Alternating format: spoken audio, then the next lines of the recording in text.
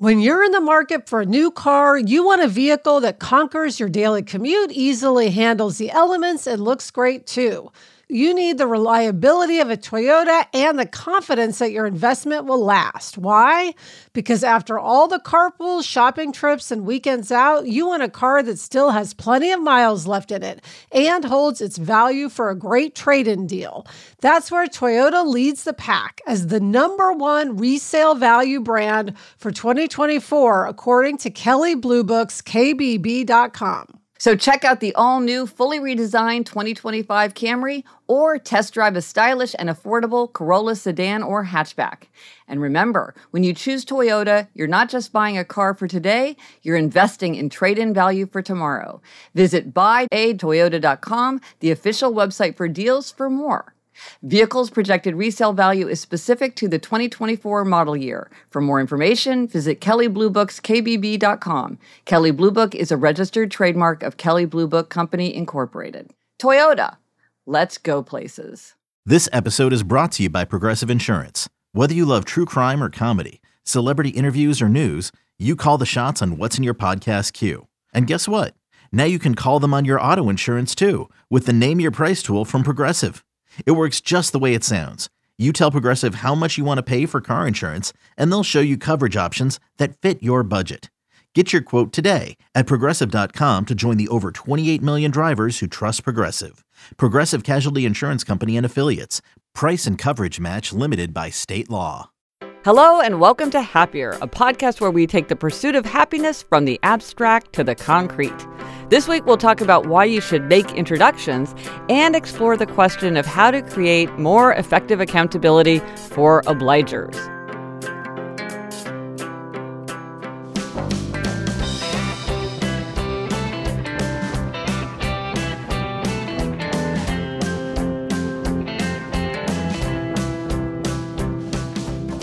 I'm Gretchen Rubin, a writer who studies happiness, good habits, human nature, and the 4 tendencies. I'm in New York City, and with me is my sister Elizabeth Craft, who has so often graciously served as my experimental happiness guinea pig. That's me, Elizabeth Craft, a TV writer and producer living in LA. And yeah, Gretch, sometimes I'm kicking and screaming, but I do try to be your happiness guinea pig. Now, Elizabeth, quick update. We got a fun email from our listener, Susan, about our discussion in episode 189 about being tempted by the snacks in hotel minibars. She sent an article from the Times UK where British journalist and author Satnam Sanghera wrote, and he's so very British in his choice of words, I thought, in this piece, about how he finds accountability. Yes, he said, "How on earth does one resist hitting these in-room corner shops? I have so little discipline that this week I considered calling hotels in advance to remove the food. Fearing this might mark me out as peculiar, I settled instead on bringing along my own healthy snacks as a distraction, only to eat all the fruit in addition to the 5-pound tube of Pringles in the room. So it's time for a new strategy. When I'm next in a hotel, I'm going to have the bill sent to my mom's address. The fear of her outrage, if she sees that I've spent 7 pounds on a crunchy chocolate bar, will surely be enough." Yeah, 7 pounds is $9. Yeah. So I love this. Use your mom as your accountability partner. She's always a good one. That's right. I love that. I love that suggestion. And Elizabeth, this week our try this at home tip is to make an introduction. This is a wonderful good deed, a manageable good deed that we can do for other people. Yes, the world runs on introductions. Gretch, I am proud to tell you that I introduced 2 people to their spouses. Wow.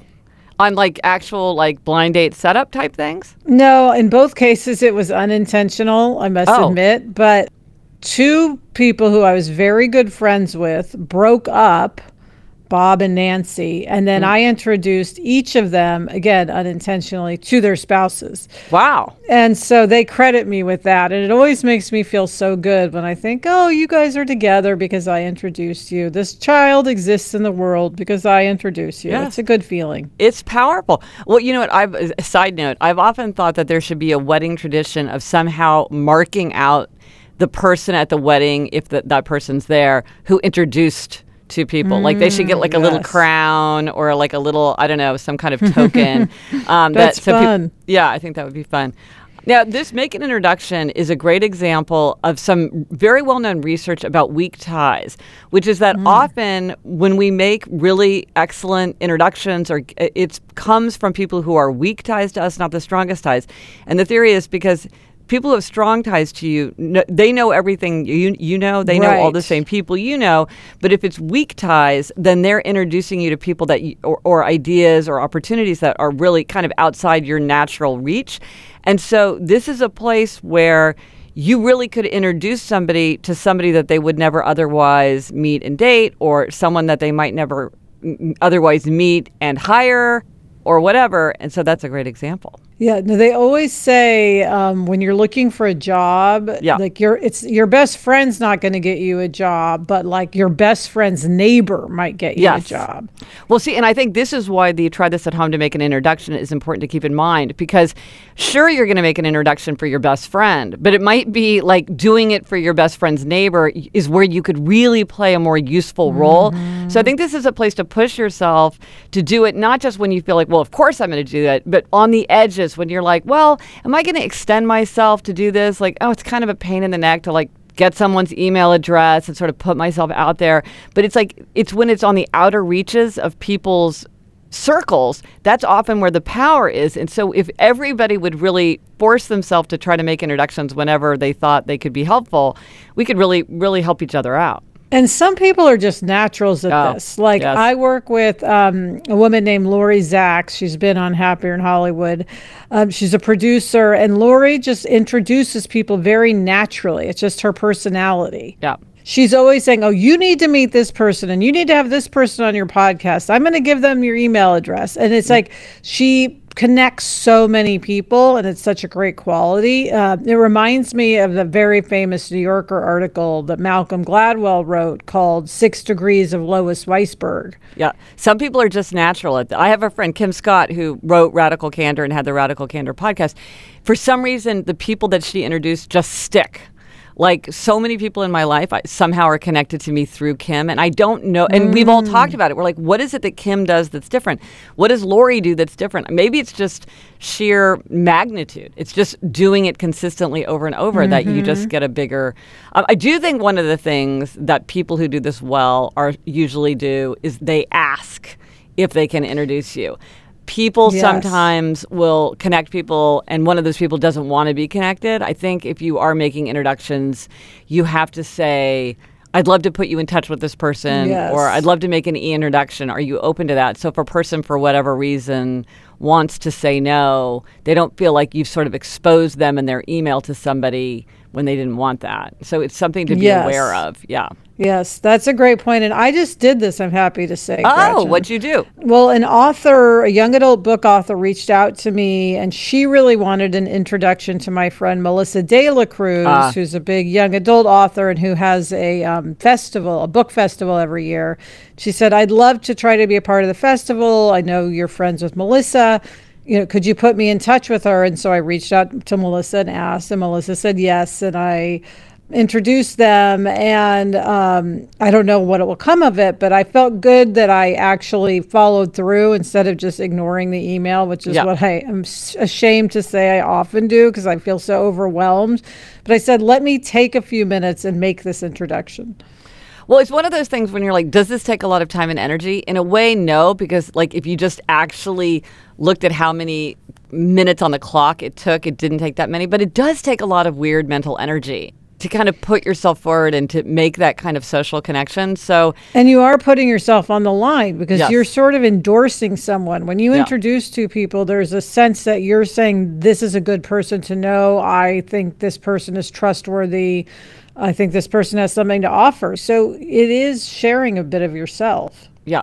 And that's where the good comes from. I mean, do good, feel good. It makes you feel good. Like you say, you feel good when you've helped people in this way. But here's something I would say is don't be upset if you try to connect people and they don't follow up. Because I think sometimes people don't follow up for whatever reason, and I think we never want to get in a situation where we're like, I'm going to volunteer to do something nice for someone and then get super annoyed with them if for some reason they don't act the way you want. This is something to Yes. do because you want to be helpful and put it out in the world. But like sometimes, it's like people like, oh, you're moving to Chicago. My best friend from college lives in Chicago. Let me introduce you to, and you two would be great friends. And then that person doesn't follow up. It's like, don't get annoyed by that, because it's like you tried. Sometimes you put these things out in the world and they don't go the way you think, but you just sort of have to do your best. Yeah, but sometimes you'll get a wedding out of it. So Yeah. it's always worth trying. It's always worth trying. Do good, feel good, make an introduction. Let us know if you tried this at home and how making an introduction worked out for you. Let us know on Instagram, Twitter, Facebook. Drop us an email at podcast@GretchenRubin.com or go to happiercast.com/194. This is episode 194 for everything related to this episode. All right, Gretchen, you are on a happiness hack streak. You've got another happiness hack you're very excited about coming up. But first, this break. There are some stories about our father's life that I truly never get tired of hearing. From hilarious to heartfelt, tear-jerking to plot-twisting, his retelling of the events always brings me joy. Just in time for Father's Day, I found the perfect gift that captures all his stories for our family forever. It's called Storyworth. Storyworth helps you preserve precious memories and stories from your father or father figure's life for years to come. And Gretch, you get a book of all these stories. And I love just keeping a book on the coffee table, and anyone from any generation can see a story from Dad, like what was his favorite toy or what was his first job. Each week, Storyworth emails your loved one a thought-provoking question that you get to help pick. Give all the fathers in your life a unique, heartfelt gift you'll all cherish for years. Storyworth. Right now, save $10 on your first purchase when you go to storyworth.com/happier. That's storyworth.com/happier to save $10 on your first purchase. LinkedIn isn't just a job board. LinkedIn helps you hire professionals you can't find anywhere else, even those who aren't actively searching for a new job, but might be open to the perfect role. In a given month, over 70% of LinkedIn users don't visit other leading job sites. So if you're not looking on LinkedIn, you're looking in the wrong place. On LinkedIn, 86% of small businesses get a qualified candidate within 24 hours. Hire professionals like a professional on LinkedIn. I now work with a team, and I am here to say that finding the right candidate and hiring the right candidate is one of the very biggest and most important challenges to anyone who has a small business. LinkedIn knows that small businesses are wearing so many hats and might not have the time or resources to hire. LinkedIn is constantly finding ways to make the process easier. Post your job for free at linkedin.com/Gretchen. That's linkedin.com/Gretchen to post your job for free. Terms and conditions apply. Okay, Gretchen, it's time for a happiness hack, and you've got one that will help with travel. Yes, I've been traveling a lot. I've been doing a lot of speaking lately, and I realized that I had kind of, without quite articulating it, developed what I think is a very important happiness hack, and I've used it in the past, and now I want to share it, which is when you are traveling, have an emergency book in mind. And what I mean by that is a book that if you all of a sudden find yourself without something to read on a plane or, on the train or whatever you're doing, have a book in mind to choose. So what do you mean by an emergency book? So an emergency book, okay, so it's an emergency situation. You're like, oh my gosh, I need reading material like desperately. So it needs to be a book in mind that you've identified, like the name and the author, and it's a book that would be widely available even in a very small commercial bookstore. So like the kind of bookstore that you'd find in an airport or in a big train station. It's something that has that is good. Lots of people have enjoyed it, and it's probably reasonably accessible. I think it's true for me, and I think it's true for most people. Traveling is not necessarily the best time to read something that's very dense or takes enormous amounts of concentration. You want something that's got a little bit of that page turner quality to it. And ideally, it's in paperback so that it's cheaper and easier to carry. So something that has just come out maybe isn't as good an emergency book as a paperback. Yeah, this is such a good idea because I can't tell you how many times I've rushed into an airport bookstore, not had an emergency book. So therefore just picked something blindly and then not liked it and then sort of been stuck on the airplane bored by my book. Well, see, this happened to me years ago, and I think that's why I developed this hack for myself, which is I will deliberately hold back from reading or buying a book that I otherwise want to read because I'm like, oh, that's such a good emergency book. What's your emergency book right now, Gretch? Okay. My emergency book is a book called A Man Called Uwe by Frederick Backman. And yes, that is how you pronounce Uwe. I looked it up because this is a book that many people have said, oh, you should read this book. It's really a good read, and it's very common. So that's my emergency book right now. Now, I would say it would be, even though it's still out in hardback, it would be Tana French's book, The Witch Elm, because Tana French is very reliable. But somebody gave me the book, so now I have it at home, so I wouldn't want to buy it in a bookstore because I hate whenever I have to buy duplicates of something that I already own. But I will say that for many years, and this is such a good emergency book that I will just throw it out there because it's probably in a lot of bookstores all the time, is Larry McMurtry's Lonesome Dove. That was a really good emergency book.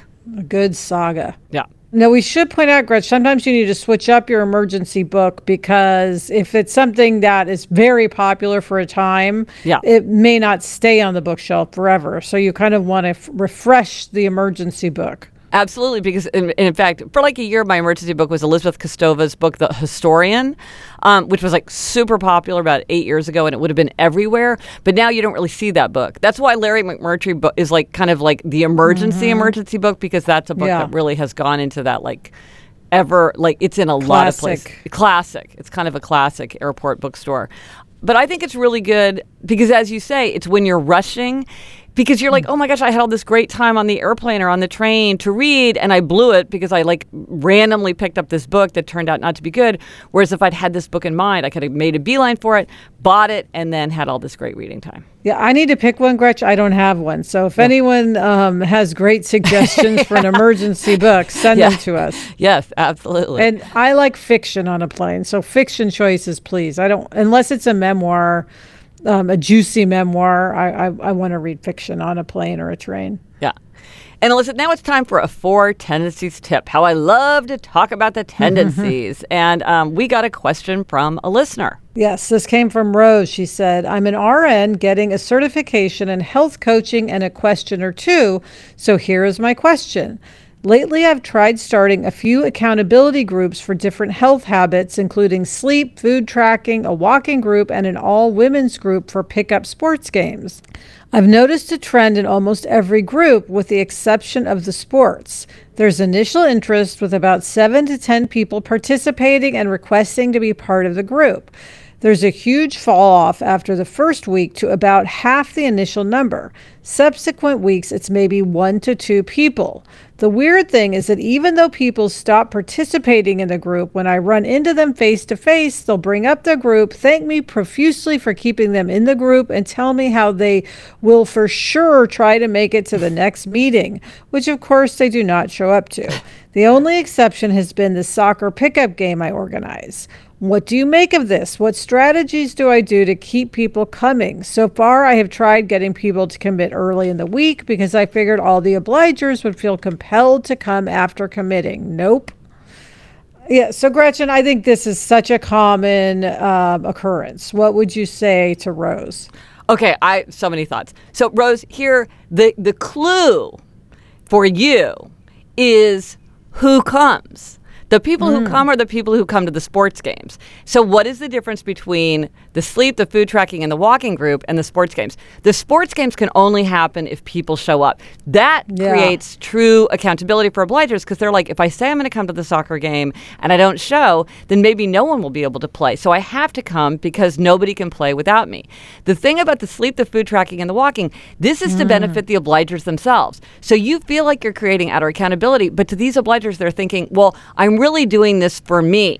It doesn't feel like they're, a few of them feel like obliged to you because they said they would show up, but for many of them, it's really an inner expectation. So what you need to do is to communicate to these obligers, not, hey, I'm here for you. You want to communicate, I'm counting on you. I'm expecting you. I'm waiting for you. We can't move forward if you don't participate. If you don't participate, others won't participate. You're letting them down because they won't go walking if they think that they don't have to.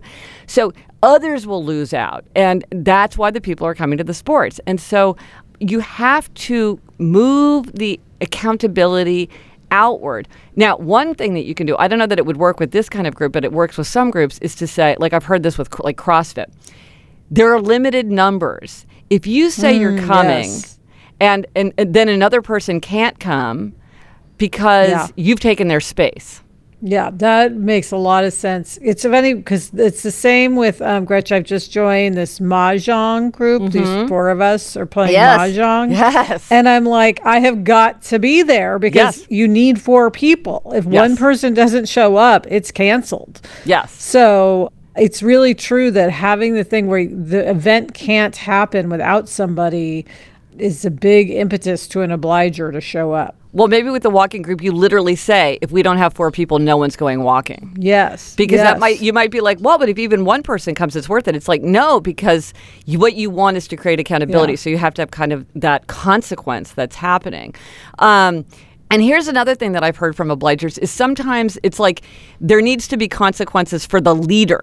Like I remember somebody saying, I realized that if I didn't work on my PhD thesis, it didn't matter to my advisor. Like it didn't matter to her career whether or not I did what I needed to do. So if there's some way, I don't know how this would work in this context, but if you can sort of be like, this matters to me, like you're affecting kind of my fate or my sense of effectiveness or my certification or whatever it's doing, so that again, that's a form of like, well, I need to do this for you, even though I'm not doing it for me. Again, you want to create that feeling that the more you can weight it toward the outside, the more the obliger will follow through. And of course, these are all things that obligers do want to do for themselves. So it's not like you're forcing them to do something kind of against their will. You're just making it possible for them to follow through in a way that is really going to ultimately be to their benefit. But it's always about moving the weight of expectation to the outside. And so I think this is a perfect example because you see exactly how this is affecting obligers differently. Different accountability is yielding different results. So it's like a perfect test case. So good luck, Rose. Good luck with your various groups. I hope people start showing up. Yes, I hope so. Now it's time for listener question. As always, listener questions can go to 774-277-9336, which is 77-HAPPY-336, or email us or send us a voice memo at podcast@GretchenRubin.com. And this week's question comes from our listener, Cassandra. She says, I am a total maximizer. I love research and I really can get carried away. I wanted to ask your advice on my digital hoarding habits. Being a maximizer and in the beginnings of starting my own freelance writing business and personal blog, I'm constantly bookmarking articles, signing up for this free course or that, or saving free PDFs offered up by entrepreneurs more experienced than I. As a result, I feel overwhelmed by the sheer amount of information I have yet to look at that sits in my inbox. My Pocket account, my browser bookmarks, a file on my computer, and even in the saved sections on my Facebook and LinkedIn accounts. I feel like a link hoarder. How do I deal with this? Do I delete everything and wipe the slate clean? Do I painstakingly go through everything and force myself to make a judgment call on whether it's valuable enough to keep or if I can just delete it?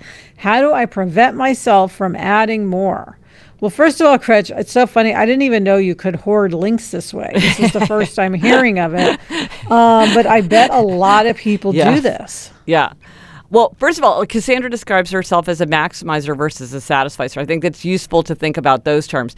So a maximizer is somebody who wants to make the best choice, to have like the best information, whereas satisficers just want to like have their standards met. So if both a maximizer and a satisficer were trying to buy a bicycle, and they had certain criteria, the satisficer would buy a bicycle as soon as all the criteria would be met, whereas the maximizer would feel like, I have to know about every bike that's on the market so I can make the best possible choice. And so obviously, it's much more burdensome to be a maximizer. And interestingly, research shows they're less satisfied with their decisions. You'd think that they'd be more satisfied because they've done more exhaustive research, but actually satisficers tend to be more satisfied, like because they're like, this is what I wanted and this is what I got. And it saves them a lot of time and energy. So that's part of what's going on here. Yeah. So what should she do? I mean, Gretchen, you are someone who collects quotes and things like that. How do you keep yourself from hoarding? Well, this is the thing. I exactly know how Cassandra feels. It really can swamp you. There's so much information all the time, and if you're really interested in something, everything feels relevant. So, I'm too scared to try Evernote. People keep telling me Evernote. I'm like, I think I would just Evernote everything, and it would be like this Borgesian nightmare where everything would be saved. And now this is the way that I handle it, and maybe this would work for Cassandra. I type up notes. I will physically retype things. So if there's a quotation that I love, I have to type it into my folder of quotations, my file of quotations. If there's research that I want to remember or kind of save in some way, I have to retype it. I have the appropriate place for a bunch of different stuff, and I put it in there. And what this does is, first of all, it keeps you from, I can't consume more until I've handled what I have, so I can't get too far behind in my note-taking, because at some point I won't let myself take in any more information until I catch up. And it forces you to be very judicious, because retyping something is a burden. And so I can't just save an entire article. I have to have the discipline to go through and be like, what is it that is important to me? So I have to process it, which I also think helps me remember it better. Because the thing to remember, and Cassandra, I've reminded myself of this so many times, saving things means nothing.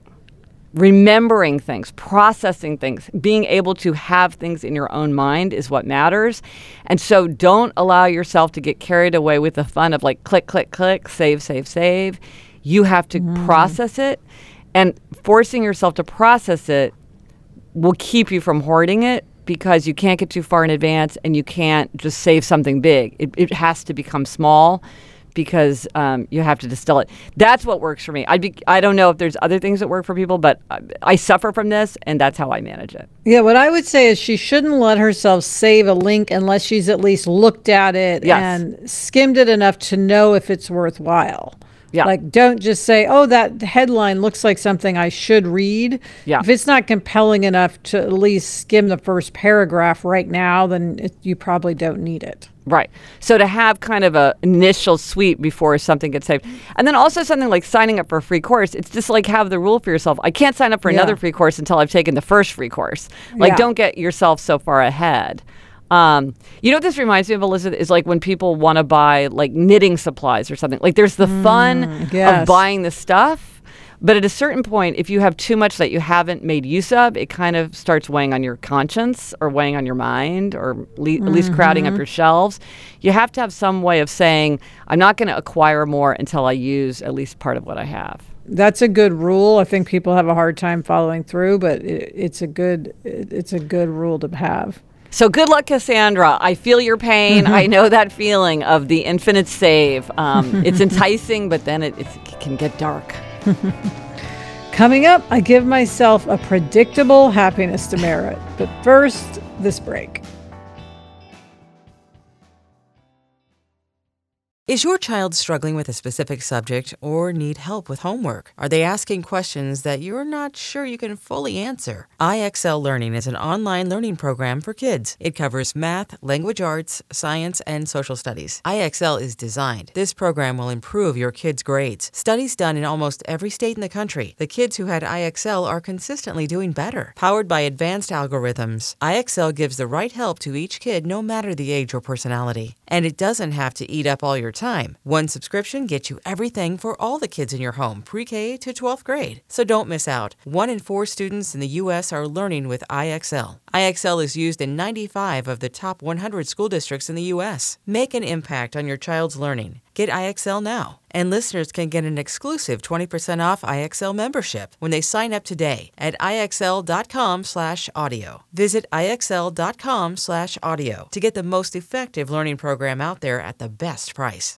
Okay, Elizabeth, it's episode 194, an even number episode, and that means it's your turn for demerit. What is this predictable demerit? Yes, Gretchen, it has to do with my messiness. I'm not the neatest person. We've discussed it. It's one of the big points of contention in my marriage. Adam's neat, I'm messy. We fight about it. Adam's late, you're on time, you fight about it. Yes, that's our other thing. Those are the two things. Yes. But this is about my closet. So you might remember in my renovation, we had our closets done and Yes. built out very nicely. I had it all organized, and I have allowed my closet to fall apart yet again. And I think I've actually given myself this demerit before.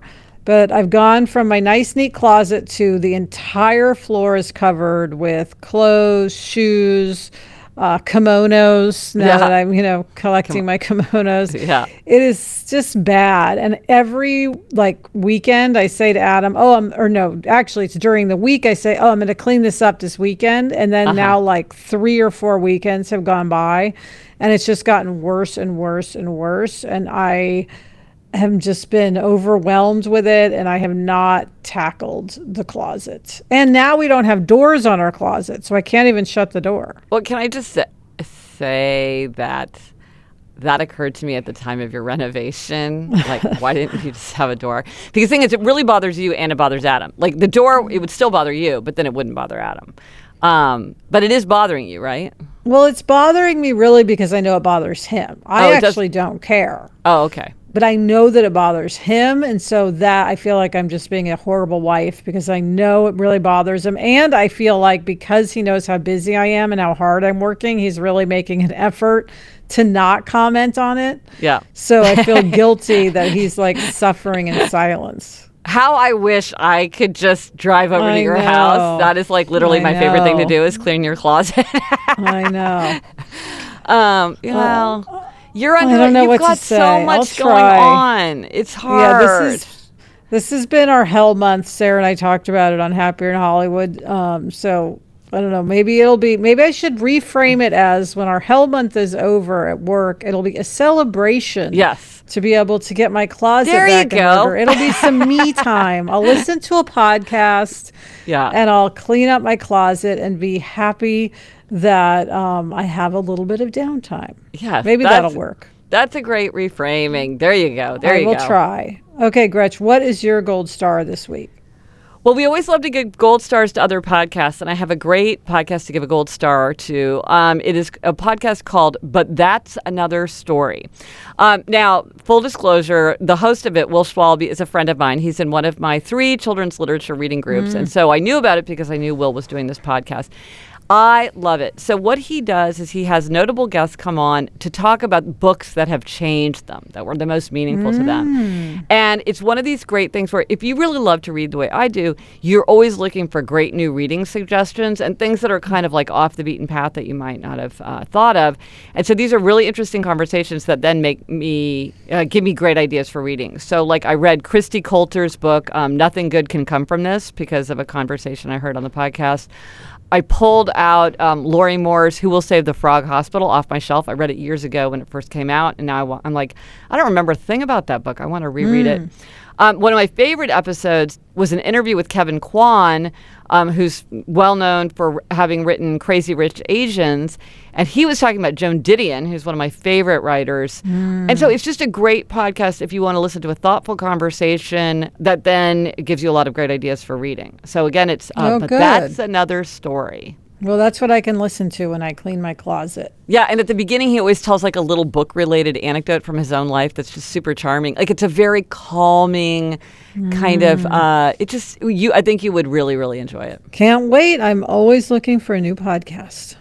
And that is it for this episode of Happier. Remember to try this at home. Make an introduction. Let us know if you tried it and if it worked for you. Thank you to our producer, Cameron Drews. Also thanks to Kristen Meinzer and Andy Bowers of Panoply. Get in touch. Gretchen's on Twitter at Gretchen Rubin, and I'm at Elizabeth Kraft.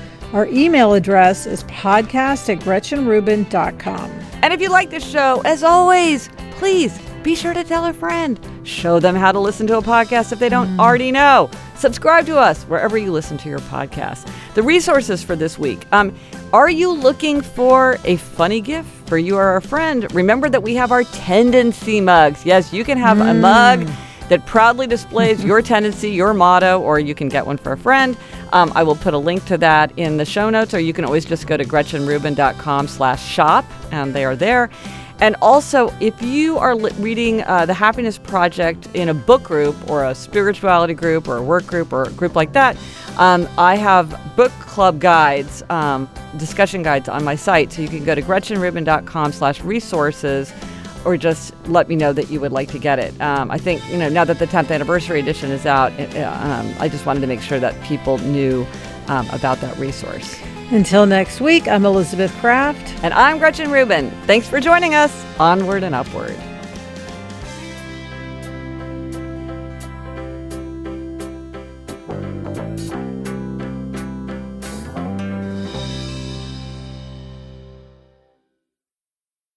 So, Elizabeth, I saw Andy the other day, and I have given him a nickname, our beloved Andy Bowers. Guess what my nickname is?